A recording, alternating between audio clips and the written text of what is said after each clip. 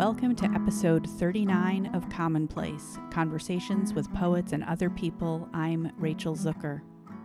Last August, in preparation to teach my fall classes at NYU, I read a whole bunch of new books to decide which ones I wanted to teach. It's one of my favorite parts of my job. I love trading recommendations with creative writing professors and poet friends. I love reading books I don't know very well along with my students, allowing our collaborative reading to bring me deeper into the books. My friend Erica Meitner recommended Lessons on Expulsion, a first book by Erika Sanchez. I read it, loved it, and reached out to Erika Sanchez, who responded, and now I'm thrilled to have Erika Sanchez on Commonplace and to get a chance to introduce her work to you. I met with Erika at my apartment on September 8th. She had just come from a meeting with her publisher, not Graywolf, which published Lessons on Expulsion this past July, but Random House, which published Erika's first young adult novel, I Am Not Your Perfect Mexican Daughter. The publication date of that book is actually October 17th, today. But that day in September, when Erika and I met, that was the first time she had held the finished hardcover book in her hand, and she was glowing. Between then and now, I Am Not Your Perfect Mexican Daughter was longlisted and then shortlisted for the National Book Award. This conversation is a bit more formal than some of the others. I think it's because I didn't know Erika at all, and because there was so little time between first reading her book and speaking with her for Commonplace. I love how varied these conversations are, based on how well I know the person I'm speaking with, the dynamic between us, our respective temperaments, the content of our conversation, what's happening in our personal lives and in the world. Erika and I talk about both her new books, how she became a writer, her family, about some of the other jobs she's had, such as marketing, freelance writer, and sex advice columnist. I'm really looking forward to reading Erika's YA novel and her book of essays when it comes out. If these are anything like her poems, and I suspect they are, both will be fabulous. Patrons will be entered in a raffle that contains Lessons on Expulsion and I Am Not Your Perfect Mexican Daughter, as well as access to a sound file of Erika reading her poem Capital and a reading list provided from Erika. Thank you to Graywolf Press and Knopf Books for Young Readers for offering these great books, and to all our patrons for making Commonplace possible. A special shout out for Brian Borland and Seth Pennington for their support of books via Sibling Rivalry Press, and now for becoming patrons as well. Thank you to all our listeners, especially Eleanor Smagorinsky, Allison Whipple, Rebecca Brill, and Paul Dykman for your lovely, quirky, supportive messages. I haven't responded to all of you yet, but I promise to do so, and I want everyone to know how much we love getting tweets, emails, and SoundPipe messages. Please keep them coming. And please, if you have a spare moment, write us a review on iTunes or recommend Commonplace to a friend. As always, you can find the links to the books and people we discuss at commonpodcast.com. There you will also find links to become a patron and to sign up for our newsletter, which comes out once per episode. And now, here's my conversation with Erika Sanchez.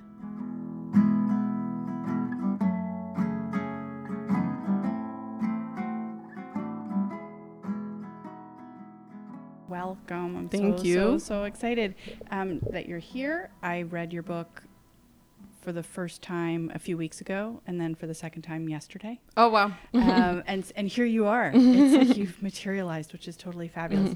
And this is a big day or time for you also. So the book of yours that I read, which I loved, is called Lessons on Expulsion, and it came out in July, right? Right. From Graywolf. Okay. And then you were just telling me that this other book, which I'm holding in my hand, which is gorgeous and I'm very excited to read, I Am Not Your Perfect Mexican Daughter. You just got the hard copy today? Yeah, it comes out October 17th. Wow. And it's being marketed as a YA novel. And what's the age range that you imagine? Although, of course, kids are different. And adults, sure, yeah. A lot of adults like YA too. Yeah, it's 14 and up. But, you know, I was a kid who was reading all sorts of inappropriate things when I was young. So I mean, I'm sure younger kids will get their hands on it too. Yeah. Yeah. Okay, I'm going to hand it back to you. Thank Otherwise, you. I'm going to try to take it. I'm really, really excited to read that. I read a lot of YA I used to my older sons and now cool. to my younger, but then sometimes I just read it to myself. It's really comforting in a sense. I find that too. Mm-hmm. I find that too. Yeah. Do you want to start with a poem before we Sure. Yeah. Okay. Yeah. Do you want to read something from your new book? Yes. Okay, Because I great. don't have anything new really. That's okay. That's okay. The book sucked me dry. Yeah. Let's see. I'm like, what am I in the mood for today? I never read this one. Lavapiés, Madrid, Spain. Ripe fruit in my hands at the market. The sharp smell of ginger. I'll wait for 6 months for him to visit me here, like a body on the verge of fever. My tiny kitchen that week, pots hissing, smoke swirling. The January air slips in from an open window, broken cinnamon sticks, frost. After dinner, we crush the moist hash, mix it with cheap tobacco, and roll it in rice paper. When we are heavy with lentils and smoke, we braid our bodies together on my twin bed. I dig my face into his beard. The neighbors are yelling in Arabic, and I can't sleep when he is next to me. For breakfast, we eat 2 slippery eggs and drink coffee with frothy cream. At noon, we finally manage to unhook ourselves and leave my apartment. It's Sunday and the streets of Lavapiés are fresh with dog shit, and the bohemians with ragged hair are playing guitar on the corner of Valencia and Miguel Servet. Women wrapped in orange saris are bargaining for vegetables. As we pass the rotisserie chickens in the cafe window, the 3-legged dog follows us, begs us for food. That night on the train to the airport, I watch an ugly baby being breastfed by its gorgeous mother. He nudges me, says to stop staring, stop being rude. I tell him that I am thinking about his wife, and he asks me if I could stand it, and I say yes. At night, when he is gone, I massage cocoa butter onto my nipples, rub my shaved legs on clean sheets, hold my fingers in my mouth until I fall asleep. Today, I stand in a grocery store digging my nails into a ginger root, smelling it like a goddamn fool. Thank you. I'm glad you read that one. Oh, thanks. Yeah. Maybe we could just start with, how did you become a poet and how did this book come to be? Yeah, well, I became a poet when I was a kid. I realized I really loved words, and I kind of fell in love with poetry, and I started to write it. I think I was about 12, and then in high school I was like the weird poet girl with the fishnet stockings and the funky hair. So I just kind of became that, and I've never wanted to do anything else. I always just wanted to be a writer. That poem was born many, many years ago. Actually, it's one of the earliest poems. I think I was 22 when I wrote it. And it was after I graduated from college. I went to Spain on a Fulbright, and that poem is based on the neighborhood that I lived in.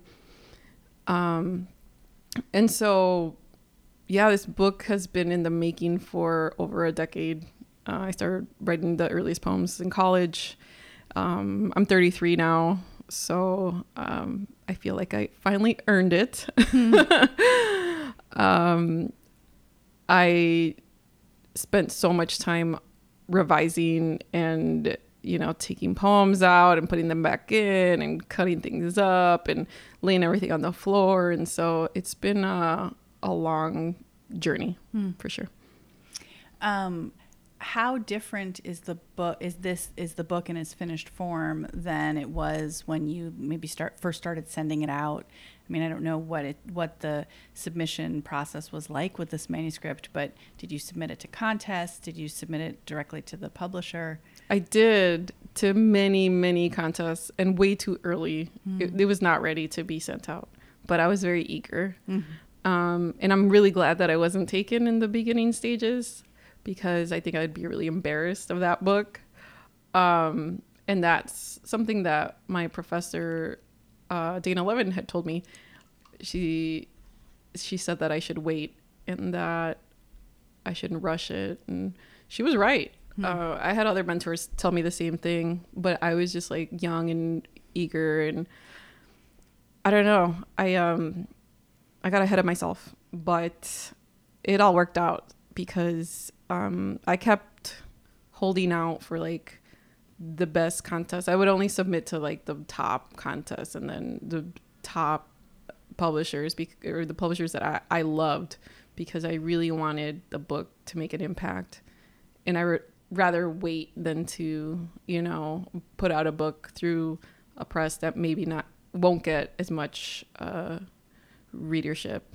So I just kind of waited it out in a sense. In another sense, I was trying to publish it way too early. Mm-hmm. When Dana Levin or other professors or mentors said, be patient, or you're not quite ready, did you feel like they were talking about the manuscript? Did they feel like that they were talking about you being young and or some kind of idea of the right way to go about things? Like, what was your feeling? It was based on their own experiences, and I really appreciated that, knowing that it took them a long time to publish their first books. I think Eduardo, one of my mentors, he was 37, and he would always tell me, like, slow down. It's not a race. It's going to be fine. It's going to happen. And I wish I would have really internalized that more, because it's a long career. But again, it all worked out really well, so I can't complain. I'm asking that. I'm sort of like sticking with that because one of the things that I really responded to in your book, and that also since reading some stuff about you and some non-fiction prose pieces, journalistic pieces that you've written, is I think that there's this incredibly powerful intersection between. There's like a constellation of things that come up for me around your work.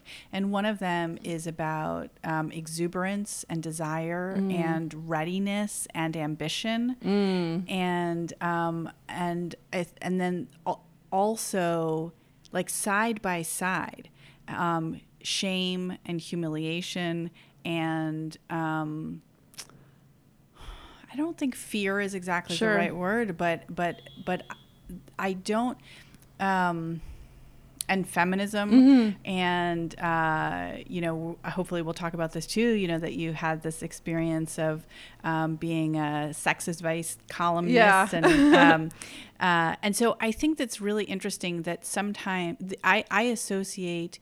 That particular constellation of things is sometimes either balancing each other or tempering each other. But what I love about the poems is that I feel like those different qualities are present without diluting each other. Oh, interesting. And so that's why in part I was curious about this moment in your life, and there's probably been many of them, where it is hard to know how to take advice like that, like whether to say, yes, I trust my mentor, I trust my teacher, but at the same time, how much of this is based on the poems and their readiness, and how much of this is based on the idea of like what a young woman should be doing, or how successful, or what is someone else's idea of like the timeline for my readiness and success, and when to push back against a convention that's not accurate for you. It's a really good question. I've always been extremely ambitious, to my own detriment, I will say, at times, I say that I'm like an adult Lisa Simpson, overachieving or trying to always. And that sometimes I think gets in the way of the work when it doesn't, it takes away from the focus of the work. And I think that could be damaging.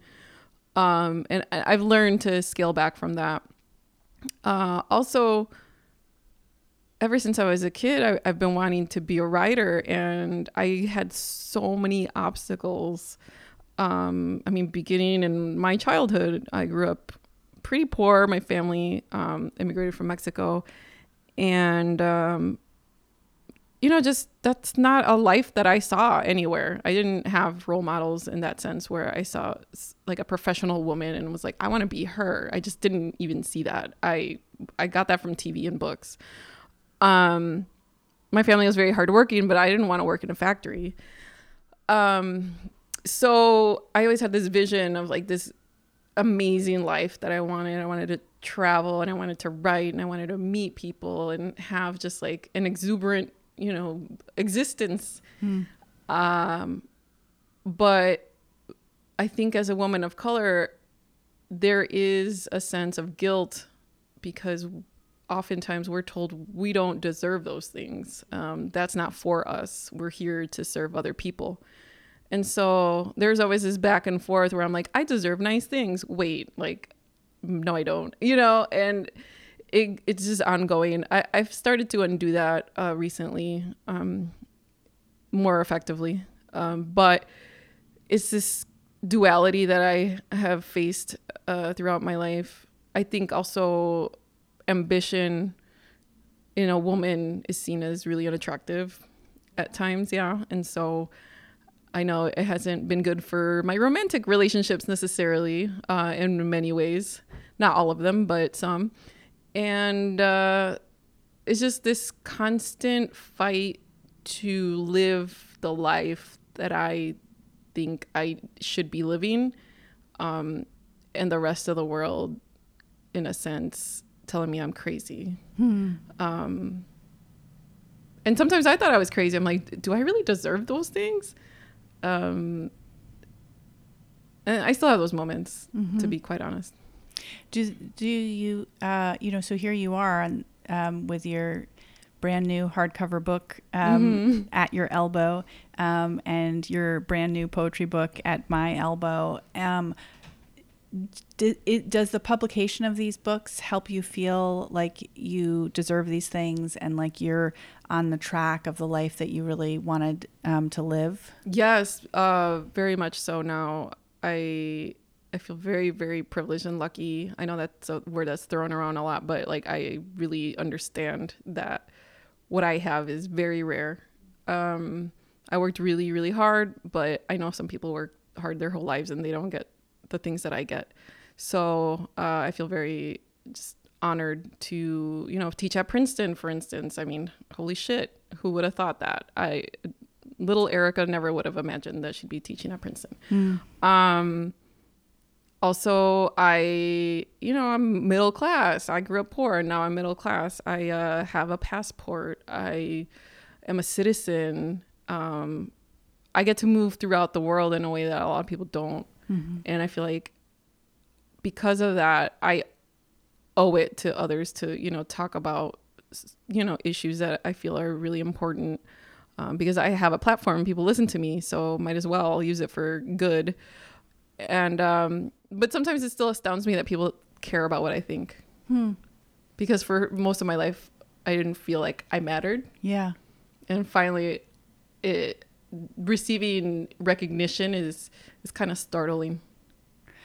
I had this amazing conversation with Morgan Parker. She was the only person that I've so far. We recorded a conversation for Commonplace in front of a live audience. Oh, cool! Which was fabulous, but also terrifying because Morgan is so smart and like so quick. And I was like, oh God. But Morgan is working on a young adult novel. Oh, cool. And she was talking about how in large part the audience for that is her younger self. Yes. So I was wondering when you brought up little Erica, do you feel like you in part were writing that, to that younger self, or to the part, either to the part of yourself or to the time in your life when you felt like other people were not listening to you? Yeah. It was definitely a very cathartic experience to write the book. And of course, as an artist, I know it has to go beyond catharsis, because if it's just catharsis, then it's no good. But writing it was pretty, well, both books, it was just painful to kind of relive a lot of the things that I kind of, in some ways, had repressed. Just growing up with a mental illness that wasn't treated, that was really difficult. And so I wrote the book for, my younger self. I wrote it for other girls of color. That's my audience, just other like weird girls that don't really fit in. It's for the novel's for misfits, I say. It's full of like really kind of colorful, strange characters. Can I ask you some more obvious questions for just one sec? So you're 12 years old. You're interested in, you want to be a writer. But then, how do you get from there to here? I know you went to college and Sure. When were these two, were you writing the novel and the book of poetry at the same time? I know you must have been, right? Because the book of poetry spans 10 years. Yeah. Yeah. Talk about that. And you had all Sure. these, and when did you become a journalist too? Like, Oh, when yeah. Did you start? Yeah. Yeah, I did do that. I still do. So, yeah, I went to college and I went to Spain on the Fulbright, and that was really great for my writing. And then I went to graduate school at University of New Mexico, which was a very odd experience, but I got a lot of writing done. And then I graduated. Who did you study with at University of New Mexico? Dana Levin. Okay. And so I was very lucky to work with her because she's amazing. Got it. Yeah. And so I graduated, and then I needed to get a job because I needed to eat. And it was during like the worst time of the recession. Oh, that's a Freudian slip. Anyway, the recession. And I couldn't find anything. It was a dreadful time. And I ended up working in marketing for 2 years, and it was just god awful. Like, I was not built for that. Did you stay in New Mexico, or you went back to Illinois? I went back to Chicago, and I interviewed for like everything. What I really wanted was maybe like a nonprofit job or something. And I thought eventually I would end up teaching. I didn't think that it would be so difficult to get a job that fulfilled me in some sort of way. So I was stuck in marketing for 2 years doing the most mindless shit. I just can't even explain it to you. What were you selling? Well, my role was, this is so embarrassing. My title was print estimator. So it was marketing for alcohol distributors mostly. And I would estimate the cost of things like posters. Wow. And it was so irrelevant to anything ever. So I was like doing simple math all day. I'm like, I'm a writer. What is this? There were times where I had to do data entry. I was so miserable. Oh my God. Anyway, so that was a hard time. I cried a lot. And then I got laid off from that, and I was like, thank you, Jesus. And then I just did a string of other things. But while I was working these shitty jobs, I was writing a blog called Oh Hell's Nah, which was just kind of me ranting about whatever was pissing me off at the moment. And people actually liked it and were sharing it, and it kind of took off. And from there I started writing articles. I started with the Huffington Post and NBC Latino and Cosmo. The editor had been reading my blog, and she asked me to be the advice columnist for Cosmo. So that was unusual. That was unexpected. And so I kind of built from there. The novel I started writing about 5 years ago. and it did overlap somewhat with the poetry, but there were times where I was so obsessed with the novel that I didn't do anything else. In fact, writing it was probably a little bit unhealthy because that's all I did. That's all I talked about. It was kind of obsessive. But I think a lot of writers know what that feels like. And when you were writing the novel over the course of those 5 years, were you supporting yourself with freelance writing? Were you teaching? Were you what was happening?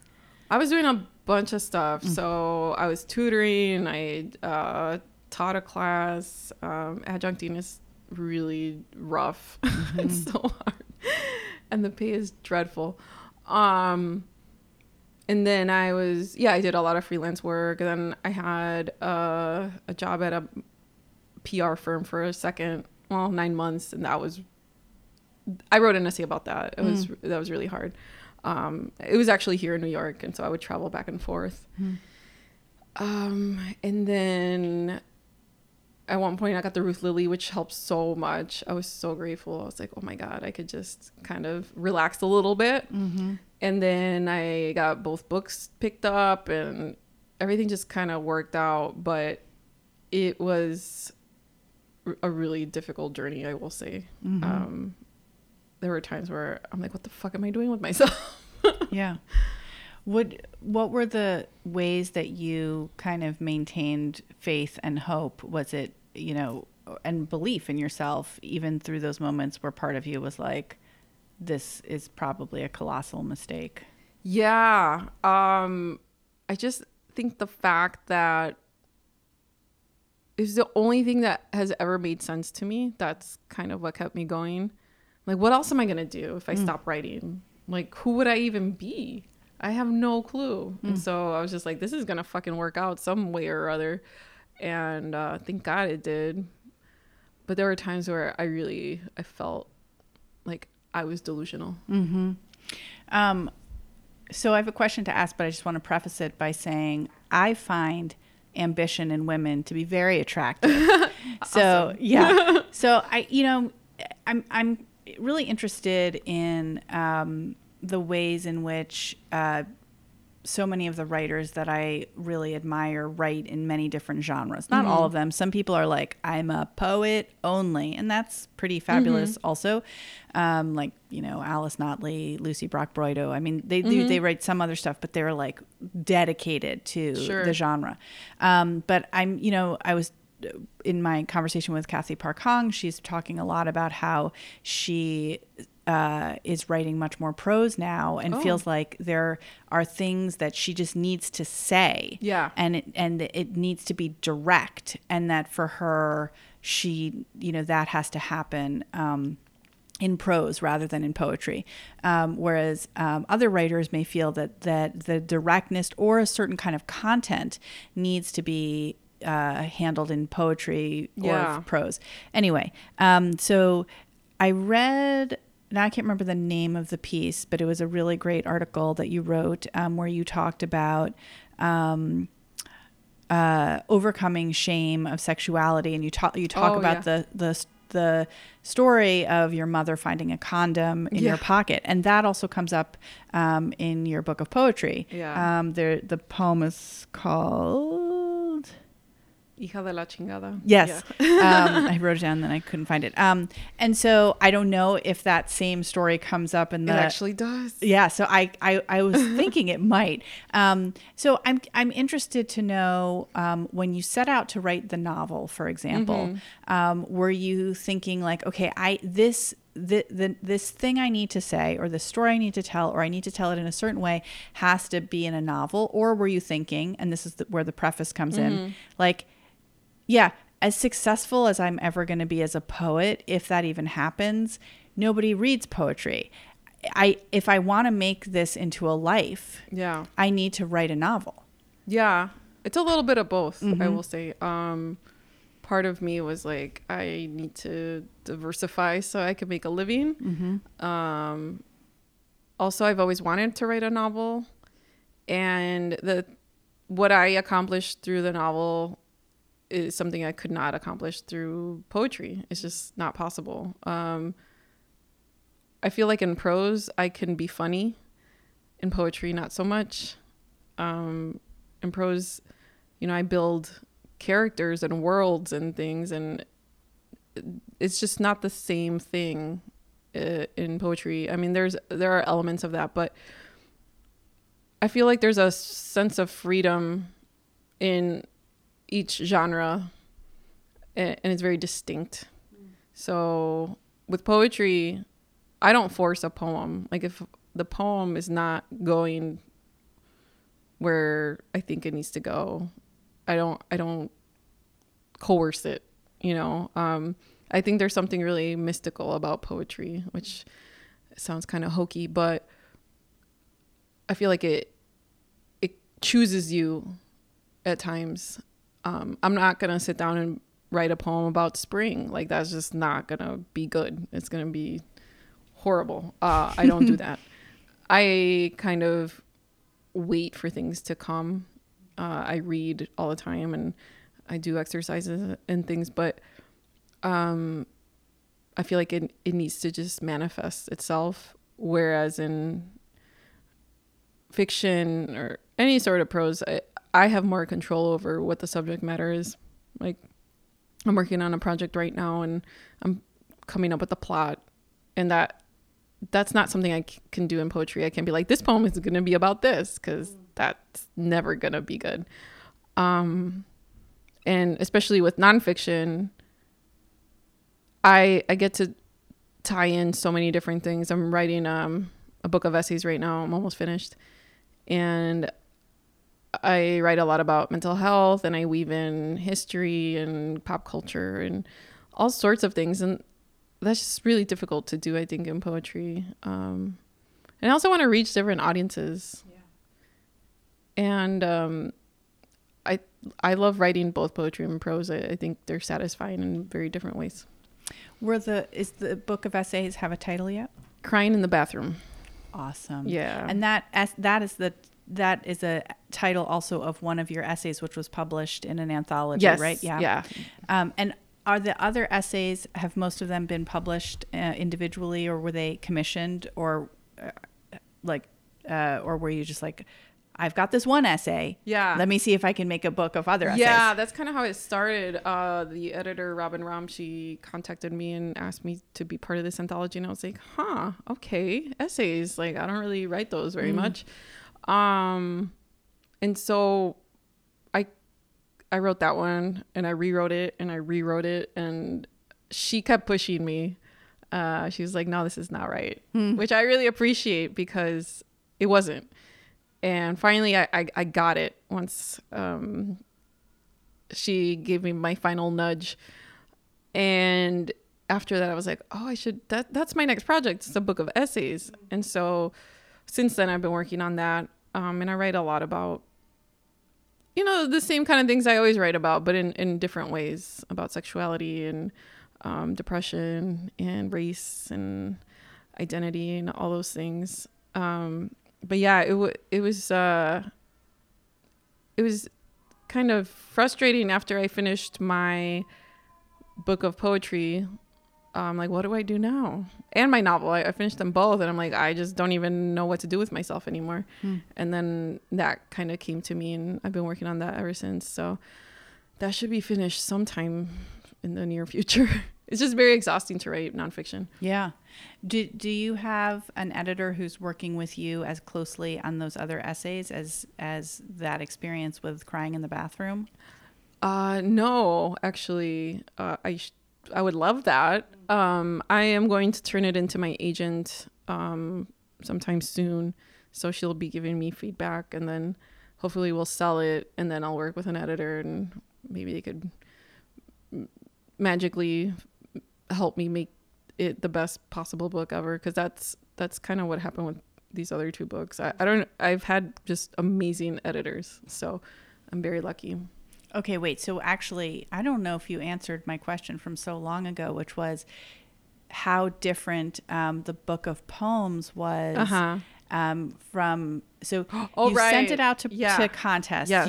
You were glad in retrospect that it wasn't taken in its earlier form. Okay, so then my question is, what happened to it that you changed it so much, and then Grey Wolf accepted it, and then how much did it change after it was accepted? Okay. Sure. Yeah. I mean, it's seen many, many versions. It's had a bunch of different titles, none of which felt right. The first title, I believe, it was my dissertation title, was Contraband, which makes sense, and it's kind of a cool title, but it just didn't really fit the whole book. A lot of poems that originally were in there I took out. They were just weaker poems, and I just kept replacing them with better poems, and it's pretty different from what I started sending out.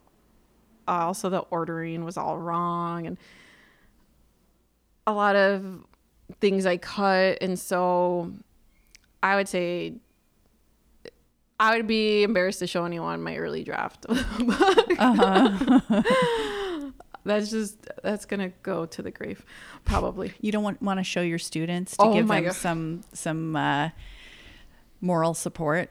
I have done that once before with one poem. I'll do that, but the whole book, I just would die. Just shrivel up and die. Okay, but can we talk about that for 1 second? Since you don't have it with you, what's so embarrassing about it? That some poems weren't completely true. And I don't mean literally true, of course. I mean, like, they weren't absolutely necessary. I wrote poems that were competent, but really didn't do all that much. And that's not what I want to write. That's not what I want to publish. I want every poem to really matter and to cut. And there was just, there are pieces in there that I was just like, meh, like. So is it part of what's so uncomfortable that there was a younger version of yourself that thought that was really good? And now you're like, you had no idea. Like kind of looking at old photographs of yourself and being like, you really liked that outfit. Exactly. And no one told you that was not good. It's exactly the same feeling. Okay. All right. So you wrote better poems, you figured out a whole bunch of stuff. Then what happened from the time it was accepted for publication and published? Or I don't know, was it accepted with the caveat that like, we like it, or was it like, yeah, we're going to publish this, and will you think about these things? Well, I had turned it in, I forgot which year. It's been so long now. I believe it was February or January. And then it didn't get accepted until December of that same year. And so I was just waiting and waiting and waiting. And then I followed up, and Jeff, who's an amazing editor, shout out to Jeff, he asked if I had a different version because he had read some poems in part of the Ruth Lilly publication that weren't in the version that he had. And so I was like, oh yes, I've been revising like crazy. So I gave him another version with a new title, and that's the version that they took. So, and wait, so that was a earlier version or a later version that he was reading? The version that he was reading, you had subsequently revised. Yes. Got it. Yeah. Wow, he's good that he was paying attention. He was. I was like, damn. Jeff Schatz. Yeah. He's the best. Yeah. And so I'm so glad they gave me another chance, because I was like, because I was thinking that. I was like, this is so much better now, because I worked really hard on it. Because I never stopped revising ever. And they were really happy with the revision, and they took it, and thank God, because they are a dream press for me. So, but it was that you kind of revised yourself. It was not so much that Jeff or someone else at Grey Wolf was like, the order is totally wrong, or no. No, I mean, there were some edits and minor revisions, but nothing really significant. Mm-hmm. I think it was already super polished because I am very obsessive. I think there was some reordering of things, and I think I took out like one poem, maybe. I don't remember exactly, but it was already mostly there. Mm-hmm. Mm-hmm. I'm still, I know it must seem like, why am I asking this dumb question? But I think what I'm also, I think part of why I keep trying to ask about this, and it's not like you're not answering in any particular way, that I'm not fishing for something. Sure. I think it's, I've been thinking a lot for myself and for other artists, particularly for women artists, but not only, this question of like how porous to be, how open to criticism, feedback, information, which I think is super important. And I have a new manuscript that, will be coming out eventually. And I'm much more afraid that nobody is telling me the problems with it than of anything else. So I feel really, wanting that kind of feedback. At the same time, I also feel like, part of your project and part of what I'm really interested in is the way in which you're also resisting conventions or a kind of idea of how you in general and you in particular should be, how you should look, how you should feel, what you should want, how you should act, how your poems should be, how your writing should be. And so it gets really interesting, I think, to think about like, the ways in your writerly life that you've either been kind of open to advice and editorial critique, and also ways that you haven't taken the advice. Sure. Yeah. I mean, there are times where I say absolutely not. I had an editor suggest I change the title of actually Crying in the Bathroom. And I said no. Like, what was the suggestion? Ambición, which I just didn't understand. Like, why did it need to be in Spanish? It just didn't make any sense to me. And the image of crying in the bathroom, I think, is so perfect for the essay, because that's what happened, and it's kind of a funny image. And so I was just like, nope, I'm not changing that. And they accepted it, so I'm glad.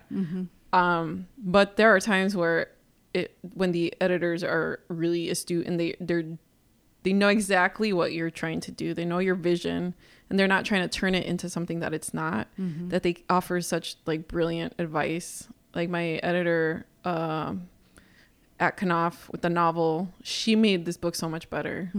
She really pushed me in many ways. And Robin also really pushed me when I was revising that essay. And I appreciate that. And there were times where I was like hesitant because I had this idea of what I wanted it to be. But in the end, I was like, no, they're right.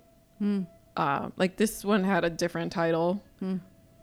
And what was that title? Brown Girl Problems. Oh, interesting. Yeah. And people, I prefer this title. Me I am too. Not Your Perfect Mexican Daughter. Did the editor come up with that one? Yes. Nice. That's awesome. Actually, the assistant editor. Hi, Marissa, if you're listening. Hi. She suggested it, and at first I was like, I don't know about that, and it took me a while, and then it clicked, and I realized that was the perfect title, and that was that. I think it was Carmen Jimenez Smith who was telling me that one of her friends chooses all her titles. That's kind of cool. Yeah. I can't remember. I'm sorry. Yeah. I have a hard time with titles. So my ex used to help me with my titles a lot. And so that was nice because I just get stuck and I can't see outside of it. I can't see like the bigger picture at times. And so I think I'm getting better.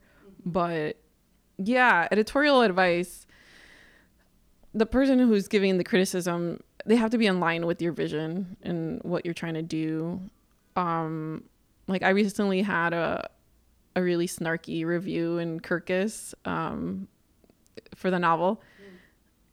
It was just like really mean. I was like, oh shit, okay, cool. I just didn't expect it. And at first I was taken aback. And then I realized they're not understanding what I'm doing. Mm-hmm. And that's fine. Yeah. I'm not writing for them.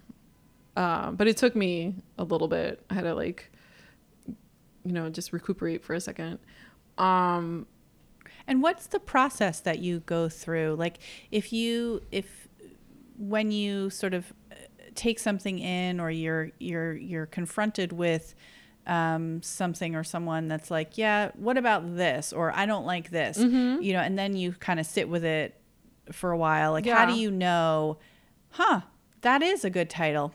That is a really good idea. Or like, I'm not writing for you. You don't know what I'm doing. I'm just going to turn my attention away from you. Sure. Is it physical? It kind of is. It's this innate just feeling where it's just intuitive.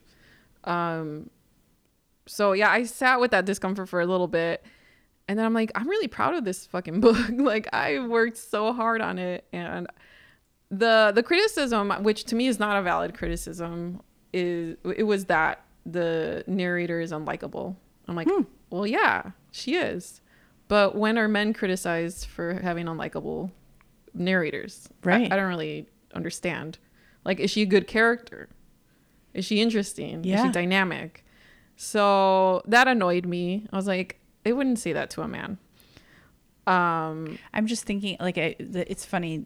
Maybe I watch too much television. I do watch a lot of television. But I immediately thought about all of like the most successful television shows in which, recent, especially in which like that are the ones I'm thinking of predominantly made, directed, written by men, in which every character is unlikable. Yeah. Like Mad Men, or, like, they're pieces of shit. Yeah. And no one gets mad. And they love it. Yeah. They like love it. Yeah. It's frustrating because I'm like, that's not fair. But, I'm going to stay true to who I am. I'm not going to write likable female characters just because that's what people want. Yeah. Or certain people want, because I know that a lot of people relate to this character because she's flawed and she's snarky and she's mean sometimes. And I think we're all those things at times, And she's not your perfect Mexican daughter. She's not, and neither am I. Yeah. And, we fuck up. And I think that's just part of being a human being. And who wants to read a story where the character is really sweet and likable and gets everything she wants? Like, that's not something that I would ever read. And I think that she, is kind of unlikable and harsh and snarky, but she's also really damaged and also really vulnerable. And I think they just missed the point of the book, which is fine. But again, it was my first experience with that. And I was like, oh, okay. What am I going to do with this? And then I just I let it go because it's not useful. Is that kind of response the same for you, whether it's to your novel or to your poetry? Or do you feel like is one kind of criticism harder to take? Like, are the poems closer to your heart than the novel? Or I don't mean closer to your heart, but yeah. I don't know. I mean, I think for both of them, I really wrote my guts out. And so it's just, you expose yourself in such a way, and then people are open to tear it down if they want. I don't know. I haven't received that many negative responses about the poetry, but throughout the years, I know people have thought that my writing was really weird and dark and kind of aggressive, and people think that about me as well. So I'm just kind of used to that. I'm not for everyone. It's cool. It's just, these are not characteristics that people want to see in women oftentimes. Like, you're not allowed to be angry and unpleasant and fucked up and, mean. Yep.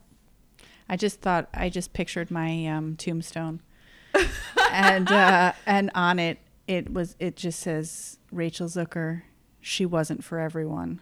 That's perfect. Yeah, I thank you for that. I love that you just said I'm not for everyone. I'm not. Yeah, right. Because you're like a real person instead of a politician or something. Yeah. What kind of person would you be if everyone liked you? That would be kind of weird. Yeah. I find it amusing now, actually, when people don't like me personally. I think it's really funny, and that's very different from when I was younger and I was really insecure and just like tormented by the idea of people not liking me. Yeah. And now I'm like, yeah, that's fine. I think there's probably no like official literary critical term for this, but I do think that part of what I responded to so strongly in your poems was the opposite of what I sometimes feel in poems, which is that the poet it's really important for the poet to represent himself as a likable speaker. Oh, yeah. And so I didn't feel that at all. I didn't at all feel, as I was reading your book, like, I don't like her. I don't like this speaker. That was not my feeling. But my feeling was this voice is going to reveal itself to me in complexity and vulnerability and honesty and nakedness and pridefulness and all of these qualities that I think are really one of my favorite lines in the book, I'll get it to it. Yeah, it's from the poem of My Humiliations. Then I became ashamed of my shame, etc., infinity until the end of time itself. I love that line in the context of the poem. Maybe you'll read it or read another one soon. But also in terms of the history of poetry, particularly by women, and the ways in which it like I do sometimes feel when I'm writing and sometimes when I'm reading that I'm in this like hall of mirrors and like the shame is reflected back and back and back, and then I become ashamed of the shame of the shame of the shame of the shame and angry about that, but then I feel ashamed about the anger. And it is just, and I felt like that you were speaking to me in this like, incredibly direct way about this very complicated emotion that I've had such a hard time describing. Yeah. I don't know. Do you want to read that poem? Sure. Yeah. Okay, good. Yeah. This one's like my only mildly funny poem. So it's kind of fun to read. Some people laugh, some people get really uncomfortable. It's okay to laugh. Yeah, we won't know. That's one of the fun things about podcasts. Some people will be laughing and some people won't, and we won't know. Yeah, maybe they'll tell me later. Yeah. We'll see. Poem of My Humiliations. After the salt feast, I watched a bird peck at another bird who is already dead. What I know best is the color of sun through my own eyelids.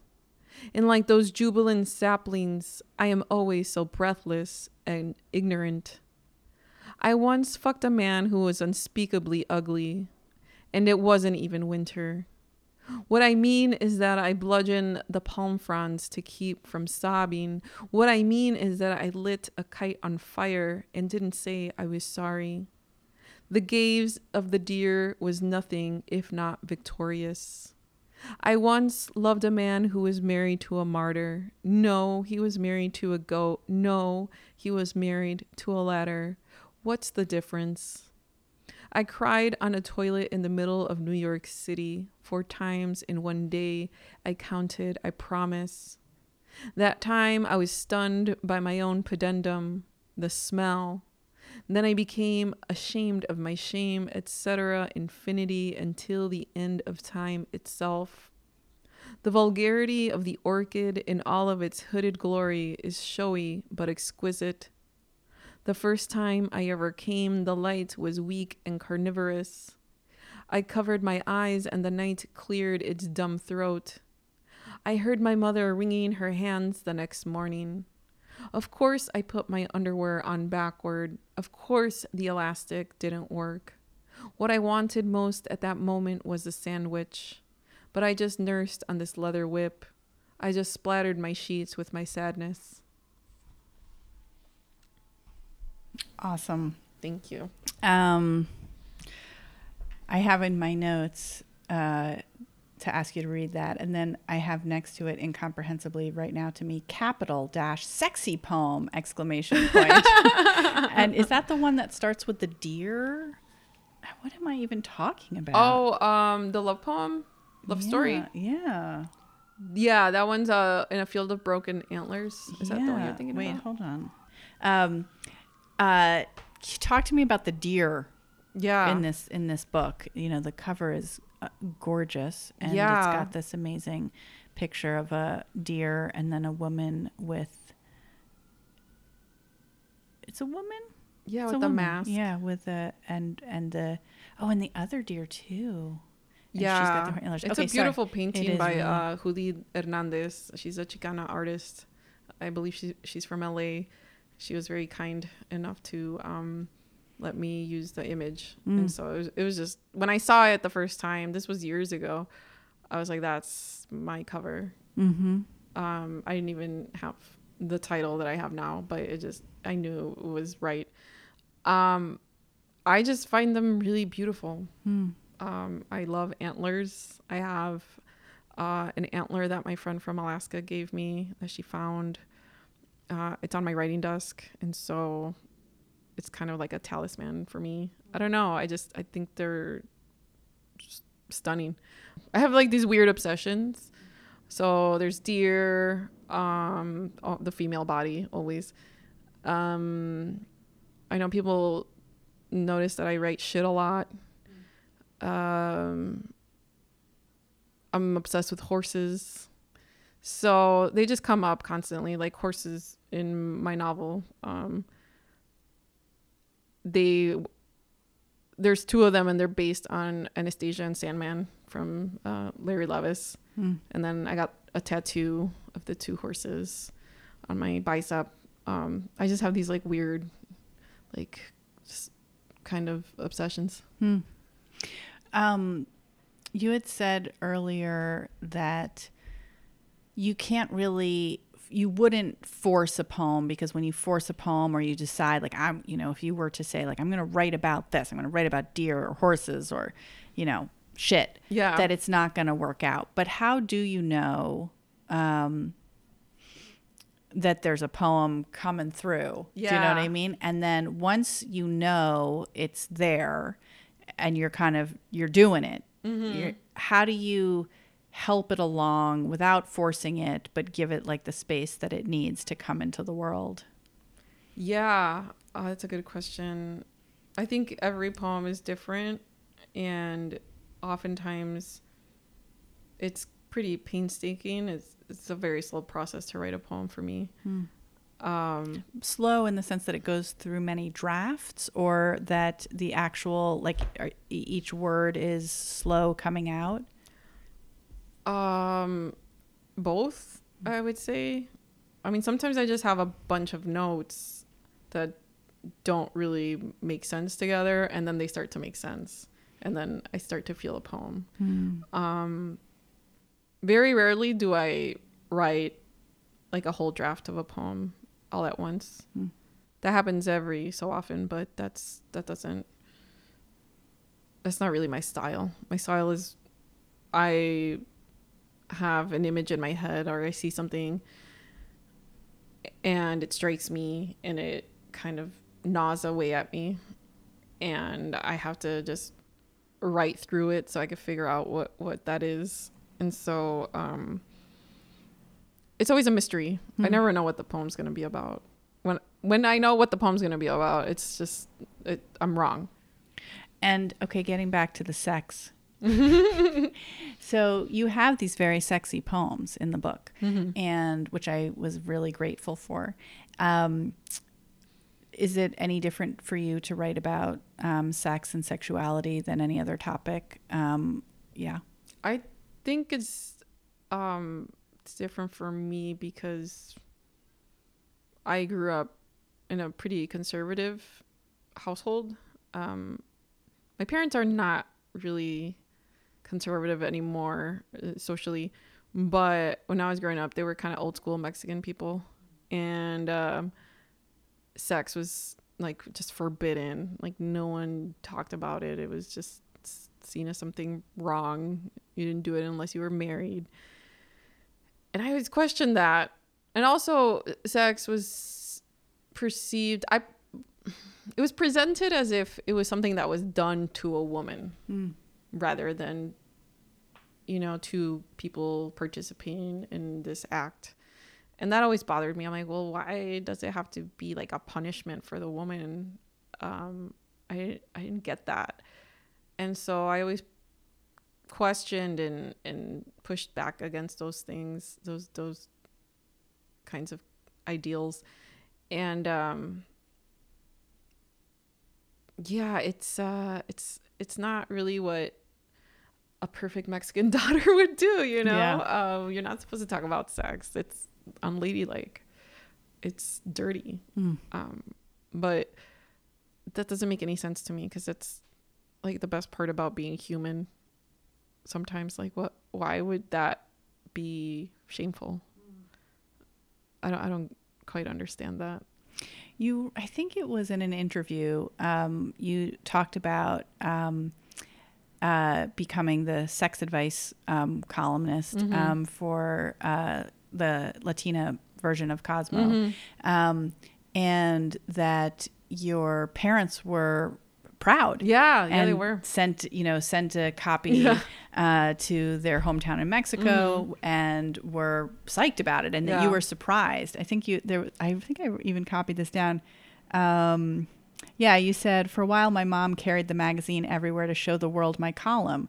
The issue was even sent to our hometown in Mexico and made its rounds throughout my large extended family. To my surprise, everyone was delighted, even though I was encouraging women to use vibrators and have one-night stands. Perhaps our old-fashioned mothers, aunts, and grandmothers are changing along with us. So I love that.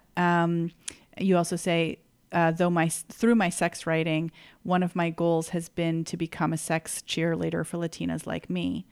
I know so many women are still trying to unpack all of their cultural baggage, women who can't have sex without being stung with guilt. Maybe our mothers and grandmothers couldn't, but we can exist outside the binaries now. We don't have to let the world decide who we will be. Call me romantic, call me sentimental, but I think we can wage revolution with our bodies. I love what you're saying there, and I was curious to know whether the sex positive and sex complicated and sexy and sensual and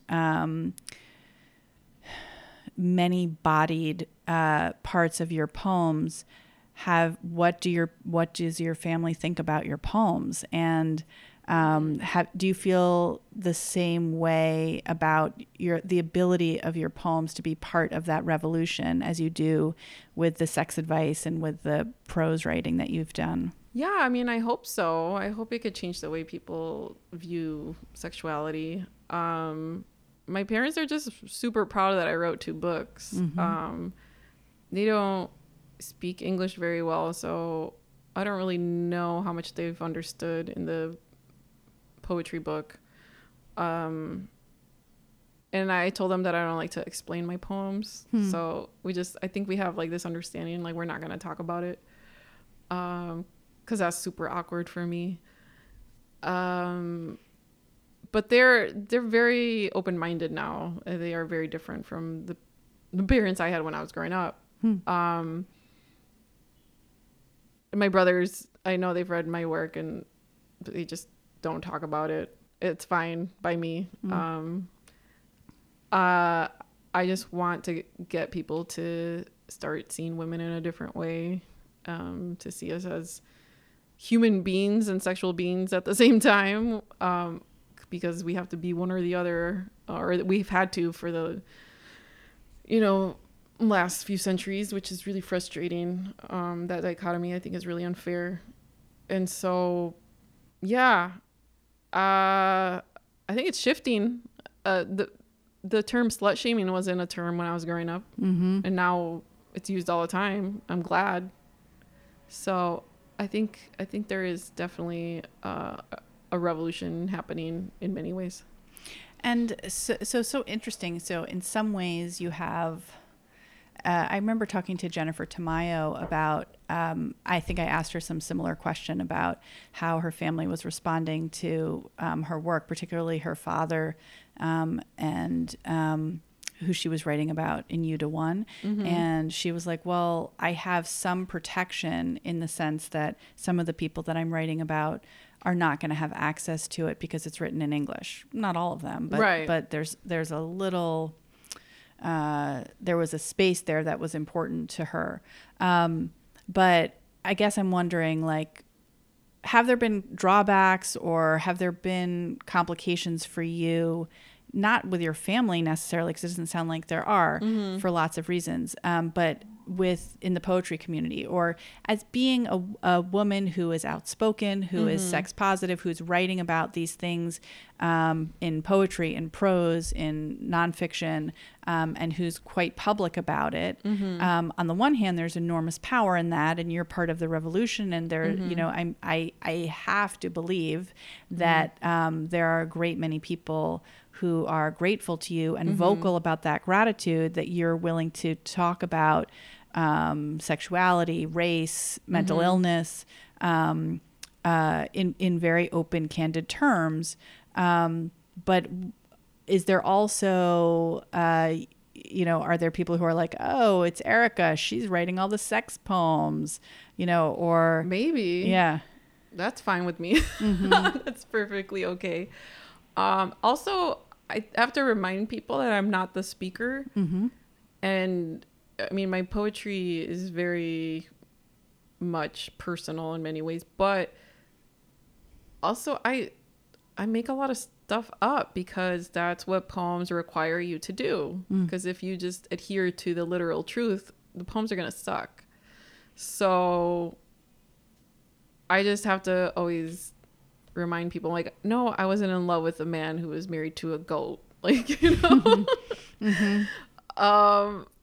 those things are not true, but they are, you know. And same with the novel. People are like, are you the narrator? And I'm like, yes and no. In some ways I am, in some ways I'm not. In some ways she's a lot funnier and smarter than I was. I've had people come up to me after reading the novel in public, and they come up to me and they're like, oh, I'm really sorry your sister died. I'm like, I don't have a sister. I never did. So it's interesting what people project or assume. And in a sense, that's not really my concern. Like, they could assume all they want because I don't really have control over that. So in a way, the genre, it provides a protection in a sense, like, yeah. Right. And you were saying how some of the earlier drafts of lessons on expulsion, those poems didn't all feel true to you. Yeah. But when you say that, you're not necessarily saying autobiographically accurate. Right. So can you talk a little bit about, like, how you know if a poem is true? Because it's obviously not the same as Sure. like, you know, what happened. yeah. Yeah. I think there's an authenticity that is just palpable. I know when I read a poem by, you know, other people, I know when it's not authentic. I know when there's there's a lot of ego, or I think sometimes people want to look better than who they are, or try to present themselves in a certain way. And I'm not interested in any of that. For me, it's like, what does the poem need? I don't care about what I look like, because it's not about me. It's about the poem. So that's always my goal, to serve the poem and to serve the novel and to serve the essay. If I look bad, that's fine. Mm-hmm. I'm a person and I'm flawed. Mm-hmm. And people are going to project whatever they want anyway, Mm-hmm. because that's just who we are. I mean, when we sit down to a text, we come with all this baggage, you know? So I guess I don't really worry about that. Mm-hmm. Like if I'm the one writing the sexy poems, like that's cool, I guess. I don't know. It's kind of great because in a way the criticism of your novel is praise, because you just said like the thing that feels untrue to you is when someone tries to make themselves look better than they are or different than they are or be something that they're not. And so the idea of being comfortable having to what someone else considers to be an unlikable speaker means you're true to yourself. Yeah. That's how I live my life, you know. I don't try to pretend something I'm not. I don't know how people do that, to be quite honest. I think it's important to accept that we're flawed human beings and we make a lot of mistakes, and it's just part of the experience of being alive. Mm-hmm. I'm curious to know where you got the confidence for that, because I think that's, people women are under a lot of pressure to be likable. Yeah. I think that people of color are internalizing so many negative messages from, the white voice of America. How did you, there was a moment when you were writing about having grown up in a working class Mexican family and the Catholic influence and the sort of pressure at that time from your parents who seem like they've changed a lot, but like to see sex and sexuality negatively. But you also were writing about how from a very early age you considered yourself a feminist. Yeah. And so I'm really interested in like who or what enabled you to kind of have that really strong sense of self, that confidence, that identification, and to have become this person who's like, people are flawed and I am who I am. And because I think that for a lot of people, that's really, there are so many obstacles to come to that level of self-knowledge and self-confidence. I mean, that took a lot of work, I will say. I think a lot of it has to do with being Buddhist. I converted 2.5 years ago to Buddhism, and it's really changed the way that I see myself and see the world.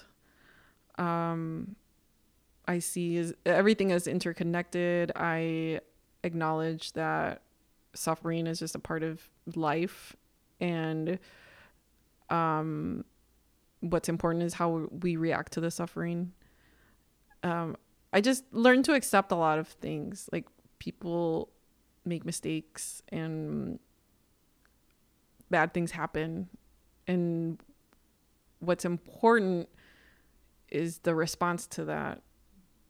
What are you going to do with that experience?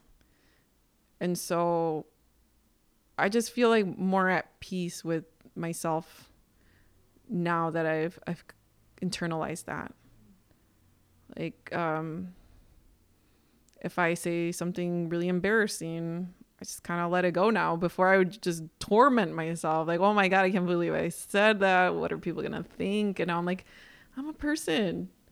People fuck up. And I'm sure, whoever heard it probably said something embarrassing recently too. Who cares? I was just really tired of the self-flagellation that I grew up with. Just like, why am I going to live like that? I'm just going to try to be the best person that I can be. And when I fuck up, I will acknowledge it and I will fix it and I will move on. Because what else is there to do? I don't think it's healthy. What brought you to Buddhism? How'd you get there? I was always really attracted to it ever since I was in high school. But I didn't really know much about it. I tried meditating. I bought a book and I couldn't do it, or thought I couldn't do it. And it always intrigued me over the years, just the philosophy that that everything is impermanent, because that's the only thing that's certain. And to finally be able to accept that has been very liberating. Like nothing in this world will last forever.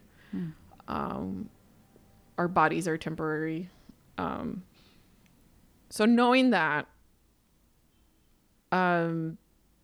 makes me appreciate things in a very deep level.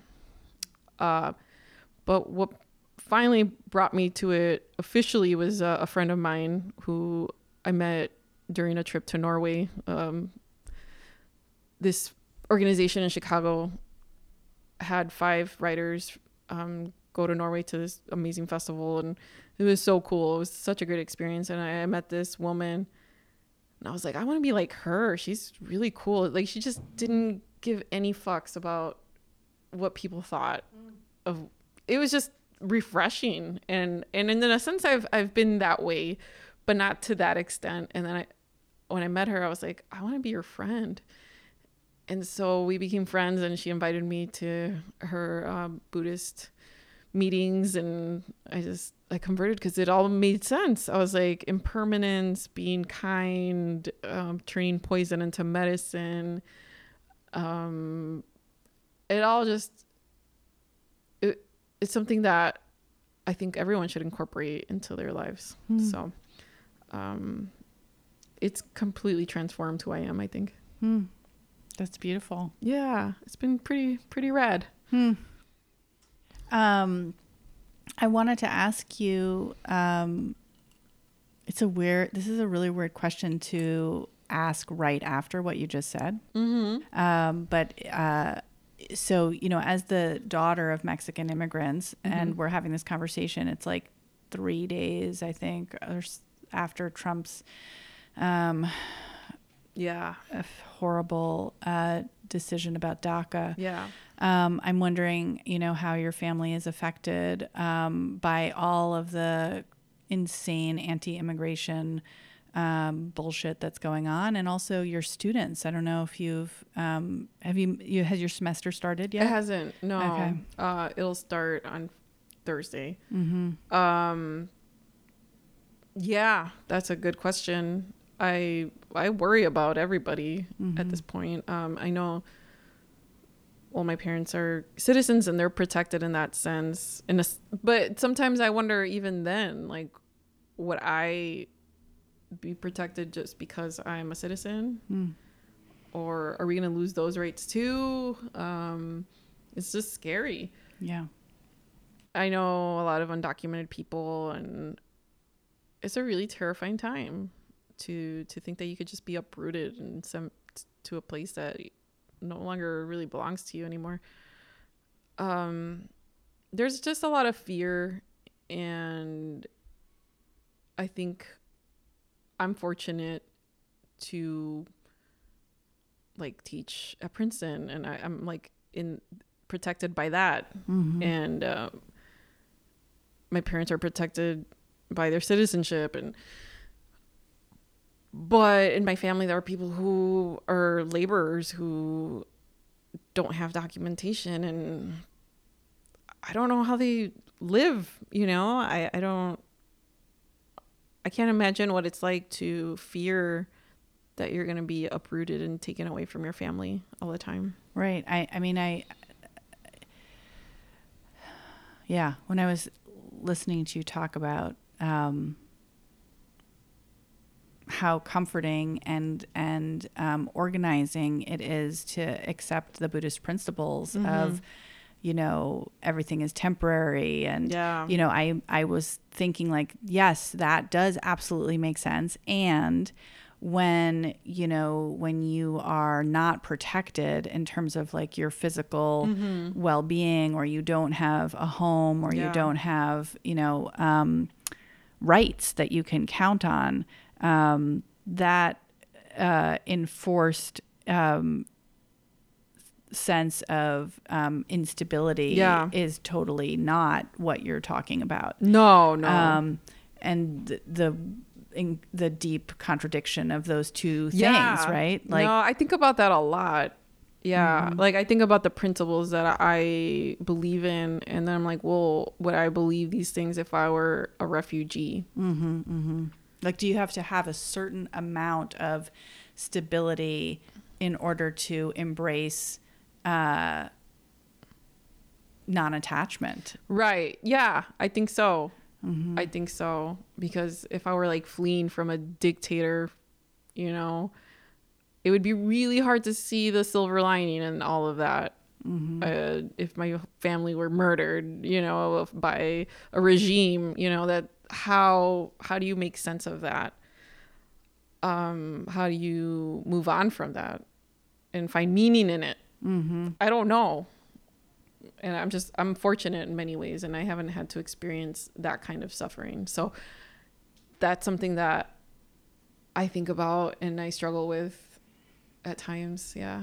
I mean, you've written these poems over the course of 10 years and your novel over the 5 years, but they're coming into the world at this particular moment in this particular political climate. And, you know, I wonder if you feel like they're going to be read differently, and maybe even have more power than you could have originally imagined.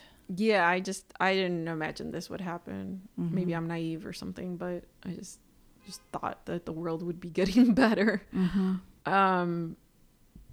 And people always tell me that my books are so relevant. I'm like, I wish they weren't. Yeah. I don't want them to be. I wish all of those things were obsolete, but unfortunately they're not. It's a scary time. But I have to believe that the good outweighs the bad, that there are good people fighting for a just world, and that something better is possible. Because if I didn't believe that, I think I would just crumple. I think it's really important to hold on to that hope. I mean, it's not guaranteed, nothing is, but the idea of a just world is what keeps me going. What are you reading or watching or listening to that's giving you, that's sustaining for you, giving you energy, helping you maintain that hope? Oh, man. I keep referring to Rebecca Solnit's Hope in the Dark. It's so freaking good. It's stunning. I love her writing. I think she's amazing. So that I always go to. I'm reading a lot of YA right now. And I find it, like I said, very comforting to know that there are young people really trying to make the world better. Mm-hmm. What are some of your favorite YA books? I feel, or authors, like. Sure. Yeah. Sherman Alexi's YA book was so good. It's one of my favorites.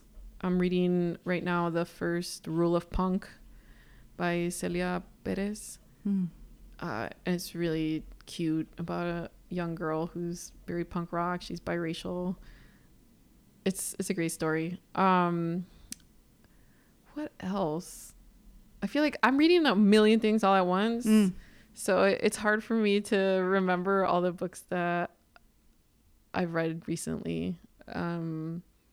Poetry wise, I'm trying to think. It's a totally selfish question. Oh, because I'm just getting like, some of my best, I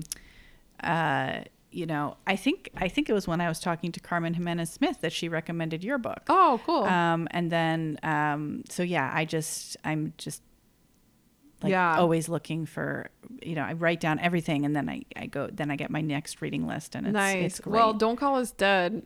Danez Smith, oh my God. It's a great book. That was devastating, astonishing, all the adjectives. Holy shit, that book was good. Yeah.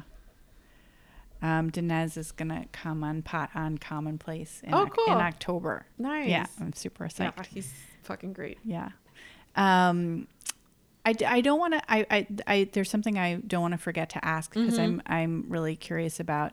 I know that you were a Contamundo fellow, and also went to Breadloaf. Yeah. And I'm really interested in, your experience with both of those, organizations and communities. Sure. And, because I'm interested in these like non-academic, ways of supporting writers. Yeah. And so I was just curious to know, like when you had both of those experiences in terms of the writing of these two books and okay. and how and what that was like for you. Yeah. Well, Canto Mundo, I was a fellow the first year, I think in 2012, was it? Or 13? Oh my God. I'm getting old. And it just introduced me to a whole community of amazing people who are very supportive of each other's work. And so it's been really incredible to see people's careers unfold during that time. It's just like a built-in family in a sense. And Breadloaf, I think that was 2014. It was before my book got picked up. It was really valuable to be there as a scholar and to have people like know who I was and listen to my work, and to have, you know, mentors help me, you know, navigate the publication process. I met with an agent when I was there. She didn't take my book, but just that experience alone was pretty special. I mean, to be able to meet with agents, it just creates so many different opportunities. And I think it's really important to go to those places with an open mind, and also remember not to be too eager or too slimy or too needy, you know, because you could read that on people immediately. So I think making organic relationships is really important, rather than to be like, oh, I'm gonna go talk to that person because he's the editor of blah blah blah. Just be a person, because otherwise it's kind of, I've seen people embarrass themselves. I'm like, damn, dude, like, just relax. I don't know, everyone's a person, like, just chill. I think it's important to also support other writers always, because it's not a zero-sum game. Like, my success or someone else's success doesn't negate yours, or vice versa, you know. Like, I think there's this like weird competitive streak that some people have, and I don't really get it. I'm like, I'm not competing with anyone else, I'm competing with myself. And so just be supportive of others. I think that's key, because people remember when you're not. Yeah. I was going to ask you, I was going to save it for my last question, but you might have just answered it, which was like, do you have advice for other writers or sex advice? Because no one ever gives sex advice on this podcast, but maybe be supportive of others might be the the answer to both. But do you have advice, sexual or literary, or both? I could do both. Yeah, do it. Literary, I'll say it again, be a person. Don't be weird. Don't be too thirsty, as the kids say. Just let relationships develop in a way that feels natural. Because I could tell when someone is approaching me with an agenda. I don't like it. It makes me feel really uncomfortable. And I don't respond well to that. Like being picked up in a bar in the wrong way. Yeah. It's like, ew, no, get away from me. I don't want to be friends with you. Sex advice. Oh man, that's hard. It's taken me my whole life to undo all the shame. Like, I'm finally at the point where I just enjoy it and I don't feel bad about it. But the work involved was tremendous. So I just want to tell women not to be apologetic about their needs. and desires. That it's part of being a person. It's allowed. So I guess that's it. You want to end with a poem? Sure. Great. Do you want to read something from your novel instead? It's weird to read like a chunk of prose. Okay. I don't know what I would read. Read a poem. Okay, cool. All right. Saudade. In the Republic of Flowers, I studied the secrets of hanging clothes. I didn't know if it was raining or someone was frying eggs. I held the skulls of words that mean nothing you left between the hour of the ox and the hour of the rat. I heard the sound of two braids. I watched it rain through a mirror. Am I asking to be spared or am I asking to be spread? Your body smelled like cathedrals and I kept your photo in a bottle of mezcal, semen salt, wolf's teeth. You should have touched my eyes until they blistered, kissed the skin of my instep for thousands of years. Sealed honey never spoils, won't crystallize. I saw myself snapping a swan's neck. I needed to air out my eyes, the droplets on a spider web, and the grace they held. Who gave me permission to be this person, to drag my misfortune on this leash made of gold? Thank you. That's a beautiful poem to end with. Thanks. Thank you so much for talking with me. Thank you. This was amazing.